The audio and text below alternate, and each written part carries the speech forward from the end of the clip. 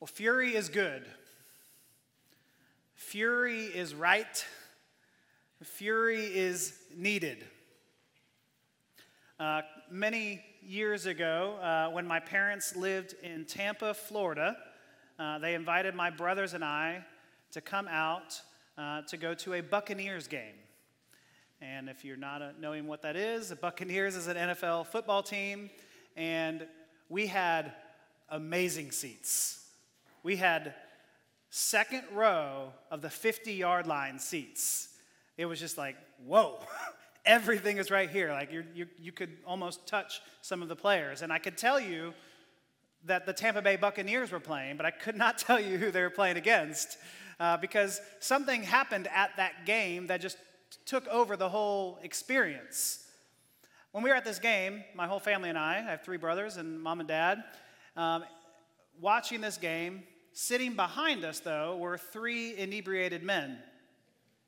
And these men were just cursing like sailors.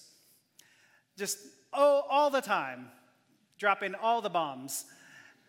All of them. And then they were constantly using their knees, not on purpose, but to hit us in the back of, our backs here. And so they'd be moving, and we'd just be kind of continuously throughout the game getting hit. And it came to a breaking point when one of the men accidentally spilled his beer on my mom. And so my mom turns around and she says, "We have 3 teenage boys here. Can you watch the language? And your knees are hitting us this whole game. And just for the love of God, please stop spilling your beer on us. This is ridiculous." You would think these men would say, "Oh, I am so sorry. I can't believe I've done such a thing. May I pay for your tickets?" or something like that. No. They're inebriated, right? And so their response is like as if we've started World War III. And they've said like, "Are you kidding? We are at an NFL game." And so then they said, "These words are okay." And they just listed off every cuss word they could think of. And my mom was like, and then it turned from just cussing in general to now insults directed at my mom, to the point where they then started calling her fat. And my brothers and I weren't particularly close at that age, but at that moment, there was a bonding element that happened of like, oh no. And so at first it was like these 3 men against my mom, and me and my brothers were like, "Oh, don't make a scene," At that moment, the 3 of us stepped in front of my mom, like locking arms. And my older brother is a fighter, particularly. He said some words I won't say. There was some light touches exchanged back and forth, and then the security guards come down and trying to figure out what's happening, and all of the people said, "It's these 3 guys, let them out." And so then they take these 3 guys out, and the whole crowd cheers. It's like, who cares about this football game? Everyone just saw this, and we're like, this is absurd, right? Now, what would you think if these 3 men did this to my mom and said this to my mom, and I said nothing? What would you think? You would say something like, "Do you even love your mom? Like, you are a spineless coward," is what you would think. And I would say, you're right. Absolutely. Because true love, if it's true, gets furious. It gets angry when something threatens that which you love, right? If you do nothing about it, do you really love that person, that thing? There should be a passion and a heat to fight for someone. And so this morning, what I want us to talk about is a furious grace. And we're going to look at it in 3 ways. We're going to look at the fury, the flame, and the fight. So the fury, the flame, and the fight. The fury. Now, let me just give us a quick little overview of where we've been if you're new with us. Have you guys ever heard of the Bible Project? There's these helpful images and maps. That makes complete sense to you, yes? You're like, oh, that's what's happened. Okay, cool. No, it's not. That's not helpful at all. But you should go watch the Bible Project videos. They're really helpful. They're really great. But what I just want you to see is that there is a bigger arc of this story that's happening, that we're just in the very, very beginning of it, right? We are only 5 chapters into this book of Isaiah, and it does follow along this arc. And as you can see, if you saw real quickly, some of the themes there of judgment and hope in the midst of that, and exile. But the very first couple chapters here are just setting the scene of saying who's who, what's the problem, and clearly it has something to do with Israel and Judah, of who they are called to be and yet who they actually are. And chapter 5 really summarizes everything so far. So this is really the end of the introduction to Isaiah. And chapter 5 summarizes it, but it does it in the form of a song, and actually in the form of a love song. You may think of what's your favorite love song? Everyone sing it at once? No, don't do that. You may be thinking of your favorite love song, and you're like, oh, beautiful. But this isn't that type of love song. This isn't like The Cure's love song. This is probably one of the most tragic love songs you will ever hear. Because the intensity and fury of God's love could be life-giving joy if you experience it that way. But the intensity or fury of God's love could be utter terror if you experience it that way, depending on which end of that love you're on. And so, chapter 5, verse 1 says, I will sing for the one I love a song about his vineyard. And so Isaiah's song of fury and love, it begins depicting a farmer. And it's this imagery that they would know very well, that many of them were farmers and farmed the grapes that the farmer here is doing. And so the farmer is doing all of this back-breaking work of tilling the soil, preparing the crop, getting the most high-quality plants. He's putting all these walls around his crop, trying to make sure that this plant thrives and it produces some of the greatest grapes that they would know. But in verse 4, it says, what more could have been done for my vineyard than I've already done for it? When I looked for good grapes, why did it yield only bad? Or it could say only stinky fruit is really another way of seeing that. When I looked for good grapes, sweet grapes, why did it only yield bad, sour grapes?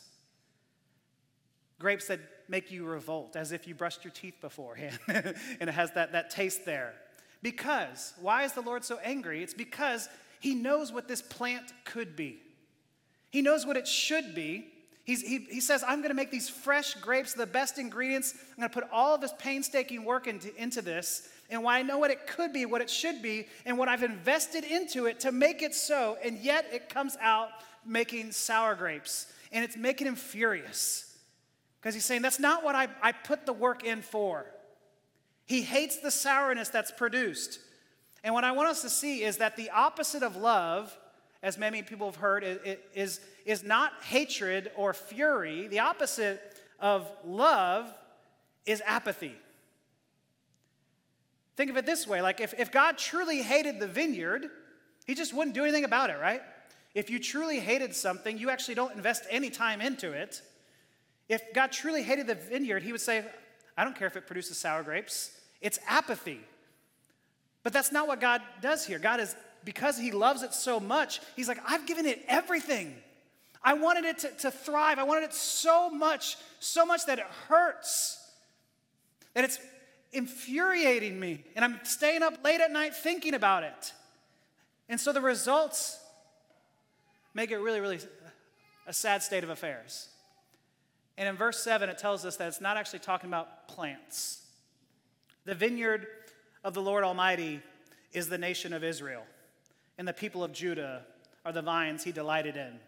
And he looked for justice, but saw bloodshed, for righteousness, but he heard cries of distress. That which God cultivates and cares for is his people. That's what he is pouring all of his efforts into. And when he looks at his people, he's looking for justice. That word for justice is mishpat. When he looks for justice, he gets bloodshed. And that word is mishpah. And so it's this poetic imagery of when I looked for mishpat, I got mishpah. He's trying to say this, what I thought it was going to be, it's not it. It falls so far short. And not only is it falling so far short because of the bloodshed, he then goes down the most of this chapter is just listing all the ways that is infuriating God. The things that the people are revealing to show the thorns of the plants that they've become. And so what have the people have done? Well, let's just do a quick flyover of this. You just heard it read. But I would say the predominant theme you can see in this is the self-indulgence and the greed. Start in verse 8. Woe to you who add house to house and join field to field till no space is left, and you live alone in the land. And so Isaiah is accusing the people of becoming these land grabbers, of wanting to possess everything up to a point to where no one could actually live on the land anymore, of pushing people out, and of being so greedy with their cares and with what they want that no one could even live on the land. And at some point, when they push everyone out, they are now living all alone. It gets worse. They're building these huge mansions. I don't think I have the verse up here, but they're building these huge mansions that are so pretentious that it makes it sound like no one would even want to live in them. They're so big and so elaborate, and you would think, oh, I want to make this huge 4-story building that everyone will come into, and no one wants to step foot into. They just become museums. And some of us know houses like this, and they live all alone. And then God, he mocks them. He mocks them in this passage, and also he does the same thing in Jeremiah 22:15. He says, does it make you a king to have more and more cedar? Meaning, this is God saying, you feeling strong? You feeling like you're important now? You got all of this wood in your house, all this ways to dress it all up. Are you feeling like a king now? Like, he's saying you, by your greed, cannot stop amassing more and more to your own empire. You're revealing your own addiction and sadness. And so what is greed? Greed is the selfish desire for more. Greed is the selfish and excessive desire for more. Not just money, but more of anything, more of something. Greed is consumption out of control, that I can't stop wanting more and more and more. And so that's why I think this greed image describes the rest of this chapter. Verse 11, those who rise early in the morning to run after their drinks, who stay up late at night till they're inflamed with wine. And so not only are they greedy with their money and with their homes, they're greedy with how much they want to drink. And they're not talking about someone who has had a drink, but the first thing that they think about when they wake up and that they think about all day long when they go to bed is all about getting drunk. Later in the passage, it talks about those who are heroes at mixing drinks. What an imagery there, right? That this is what you want to be known for, is how you mix drinks. And it's just a sign of that they are only thinking of themselves. They're constantly thinking, what can I do to please myself, to have the next high, the next escape, the next pleasure? And so the fury of the Lord is coming out against greed and self-indulgence and now drunkenness. It comes out against cynicism. We're just going to come through these fast here, where it's doubting God's actually at work in verses 18 and 19. In verse 20, it says, woe to those who call evil good and good evil, saying how perverse it is for you to say something that is evil and say, no, that's good. Or say something that's good and call that evil. The things have flipped. And then he's calling out social injustice. In verse 23, those who acquit the guilty for a bribe but deny justice to the innocent. And so you can go back and list of all the different ways that makes God angry. But what I think the American church has a hard time seeing is the thread that is binding all of these together. That we have a tough time seeing how greed affects our view of social justice. That we have a hard time seeing it, that the greed actually touches and actually influences whether or not we care about justice. Flip it another way, it could be said this way: there cannot be social justice until we deal with our constant desire for more. Like, this is the plague of individualism that we live in here in America, that we all live for ourselves. Like, what do I crave? What do I want? What pleases me? Without ever thinking, what does my brother need? What does my sister need? Our minds are so curved inward that it's only thinking about ourselves. And the question of what do they need just sounds nonsensical to the self-indulgent mind, right? You ask someone else that, they're like, Why do you think about them? Like, here's what I want. Because greed disempowers grace.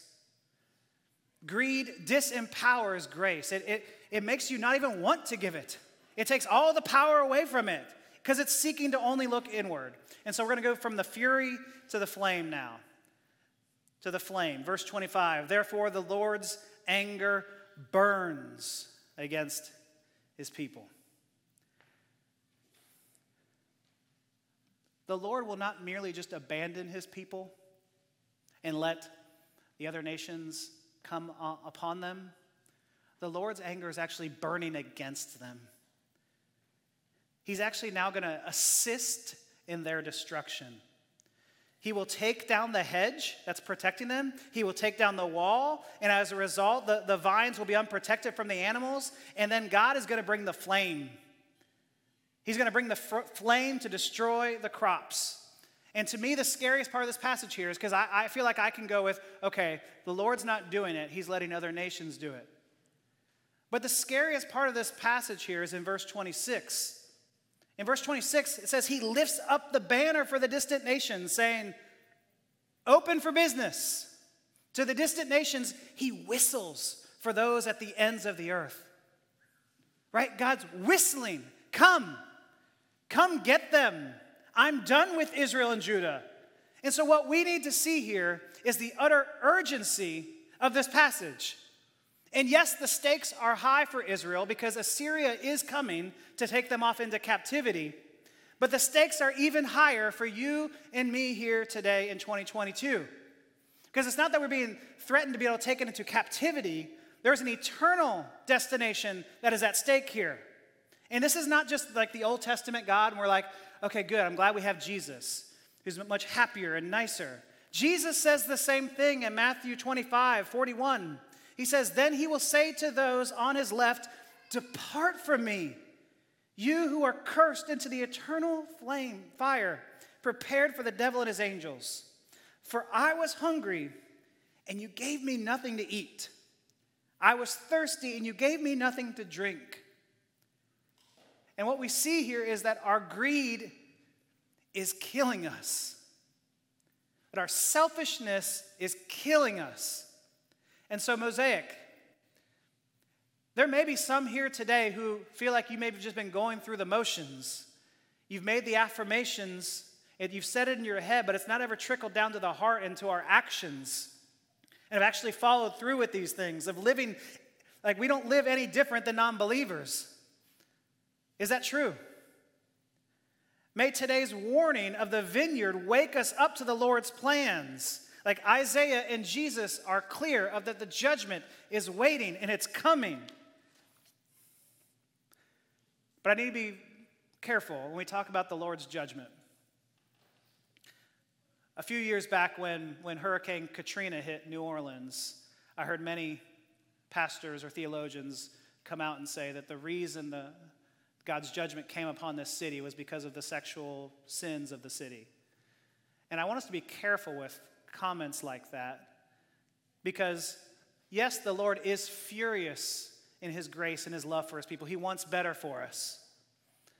But the difference between Isaiah's time here and what God has written down for us and what we see here in our modern day is, in the Bible, we're given the reason something happened. We're given the explanation. But here and today, we're not told that this is the reason that this hurricane came and completely destroyed this city, right? You could say, well, maybe the hurricane came because the city is 8 feet below sea level, and it keeps happening. Or you could say, yes, let's attribute it to God's fury and love for the people there. But maybe it's not about the sexual promiscuity of the people. Maybe it's about the greed of its leaders and the corruption there. Or maybe it's because of global warming that we've all played a part in, right?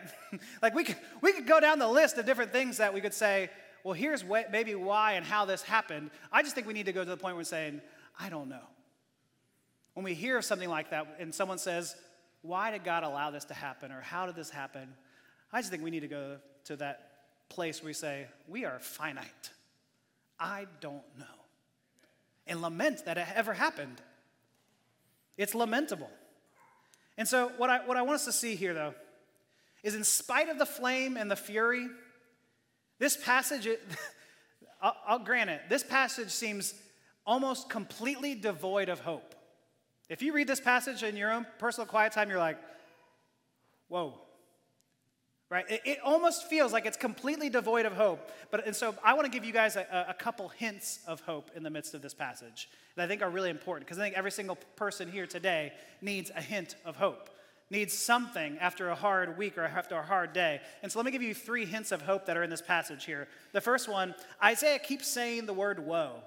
Now you might say, that doesn't feel like a great hint of hope. Woe.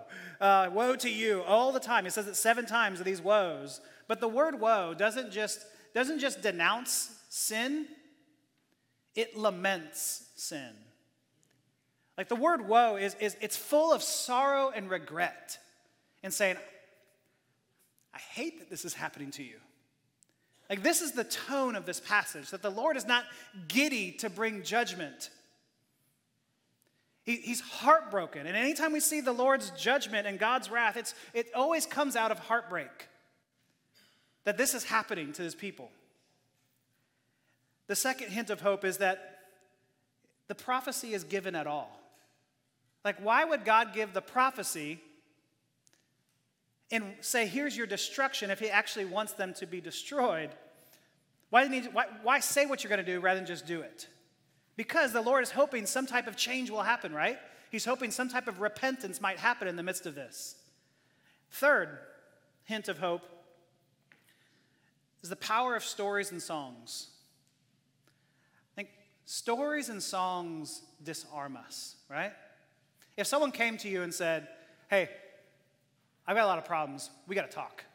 You're like, okay, defenses are up. What do we need to talk about? And you're thinking of all the ways to defend yourself, right?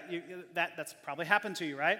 But when a story comes and someone says, hey, let me tell you a story about this, it's very disarming. You've been watching a movie or reading a book, and you can see how you find yourself in that. It's disarming.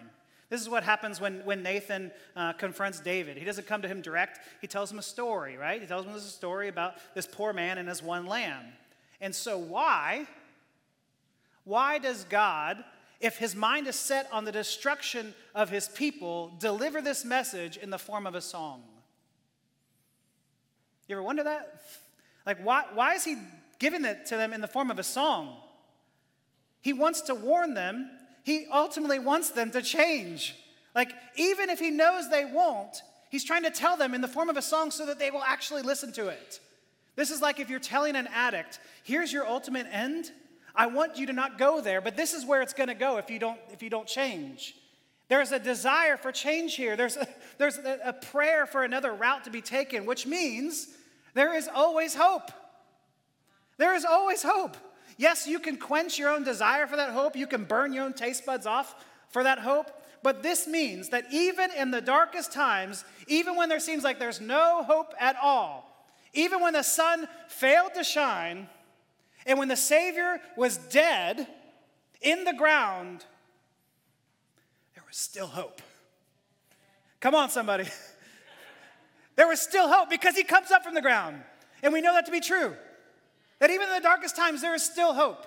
And some of you guys may be in a place where you're like, I don't have any way out from this dark time. There is still hope in this. Or you may have said, I'm going to give up on this person. There is still hope. There is still hope in these times that the gospel actually does these miracles. And God still does miracles today. Amen? God is at work. And if he's at work to reach you with how great you are, right? He can reach anyone. God is at work and he will bring people back to life. And I do believe that God still performs miracles today.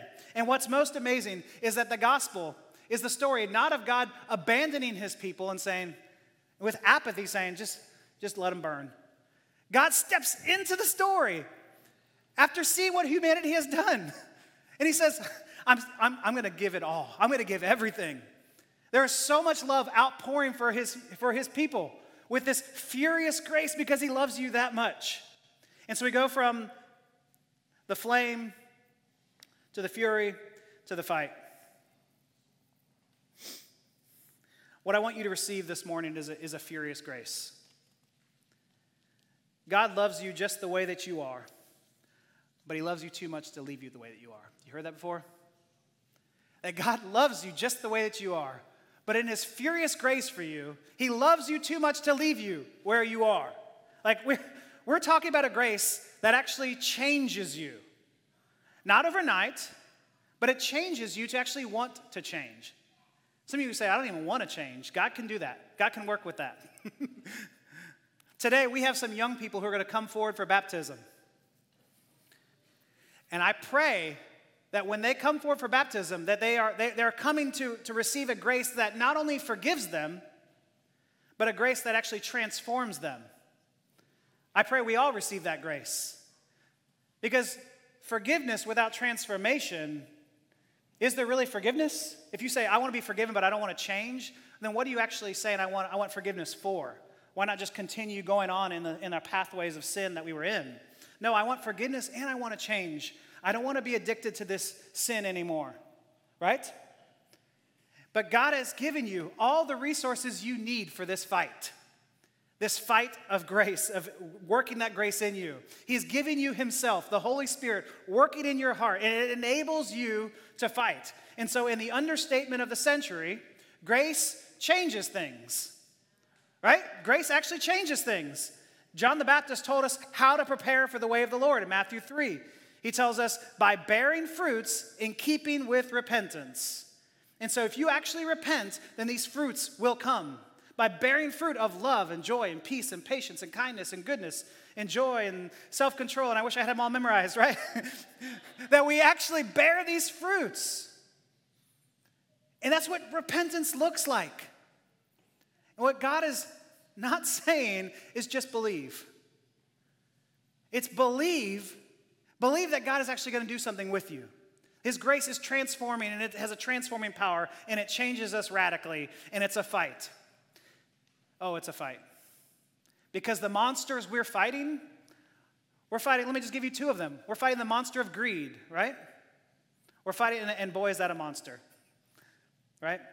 We're fighting the monster of selfish individualism or self-indulgence, and that monster has latched its hooks into our bodies, and it is a fight to work against that monster. And to win this fight, we can't just avoid certain sins and say, I'll just go on with my merry way and just avoid those bad things. No, because that monster is going to try to taint all of the good things that you're doing and make them selfishly, inwardly, working outward. So as you may be going out and doing works of justice, it's really to be seen. It's really to have this view of yourself. Even as you may give money, you might make sure everyone knows how you're giving money, right? So we need to work out these things together. And so let me give you two practical ways to fight these monsters. Let's fight our greed with generosity, and let's fight our self-indulgence with justice. Fight our greed with generosity and our self-indulgence with justice. And what I mean by that is, usually when we talk about generosity, we think, oh boy, and you may have felt this earlier, like, oh, this is the Sunday, they're going to talk about money. Like, why did I invite my friends to this service today? That's too limited a view of generosity, if that's all we think about. When we think generosity, all we think about is money, I think that's too limited a view. Like, because generous people give more than their money, right? Generous people find millions of ways to give. And I think one of the best things that we can do to imitate Jesus is to be generous. What a picture that is of the gospel. Because generosity reflects the love of Christ in a way that says, it's not about me and I'm outward facing. I'm looking out at you. Generosity pushes our eyes off of ourselves in that greed of looking inward and looks outward at one another. Generous people go out of their way to make people feel comfortable in their own home. Generous people make sure that when you come over for dinner, they find out, are you allergic to anything? Because their mind isn't always on themselves, they're asking about you. And then the conversations aren't always, let me tell you about my story. It's a genuine interest in the other. This is what generosity looks like. It's asking about your story, your dreams, your fears, your favorite things, right? And so why do we do this? Because Jesus was so generous with us, right? That Jesus poured out everything for us, and his mind was fixated on you and me with that furious grace. And a lack of generosity is a refusal to acknowledge that the assets that you have are not really yours. So you fight our greed and disbelief with generosity. And so the more we can train ourselves to willingly look outwards, we actually train ourselves to do that. We actually train our children to be generous. We train the people around us. And the people you see that are generous, it's contagious. You're like, wow, they're doing that? I guess we can do that. I guess it's allowed. And so it makes us, yes, it does help us to give our money away as well to local nonprofits and charities, and yes, the church. But it's not just limited to that. And so the more we give, the more we break the talons of greed. And so we fight our greed with generosity, but we also fight our self-indulgence with justice. If a believer doesn't care about the poor, it reveals at best that they don't understand the grace that they've experienced. At worst, it reveals that they don't understand grace at all. And they may not be a believer. Because if you've received the furious love of Christ, and if you've received that furious love of Christ, and then you go out and you see that God's children, which are now your brothers and sisters, that are hurting and in need, and you have no mind for it, how can the love of Christ be in you? How can we just go on and be apathetic towards that? We have a grace that changes us, changes the way we think about these people, changes the way we use our money, the way we vote, the way we think about the most vulnerable. If you look down at the poor and you stay aloof from their suffering, you've not really understood or experienced God's grace. Why? Because God didn't look down at you and stay aloof from your suffering. God cares about you enough to see it and to not ignore your pains. And so why would we ignore the pains of our very own community right here in Waco? We got to look into this. And God does not want us to just give mere pennies and a couple bucks to some people, but for us to ponder long and hard about the systems that brought this person to that place. And to think about, what can we do to improve their entire situation, to move beyond relief, but to rehabilitation? Like, how did things get this way? How has redlining played a part? How's inhumane wages played a part? How's predatory loans played a part? But no matter how dark it gets, when we start looking into these dark places, we still have to remember that there is still hope, that God is still at work, and that God is doing some beautiful, beautiful things. He still does miracles because he can break your addiction to self. He can break your addiction to more and to find true contentment and satisfaction in him. Amen. Some of y'all have experienced that. We have a God who is madly and furiously in love with his people. And because he's so in love with you, he won't let you. He says, I won't let you go down that path alone. I'm going to intervene. And so a furious grace forgives and it transforms. Some of us need that transforming power very, very much today.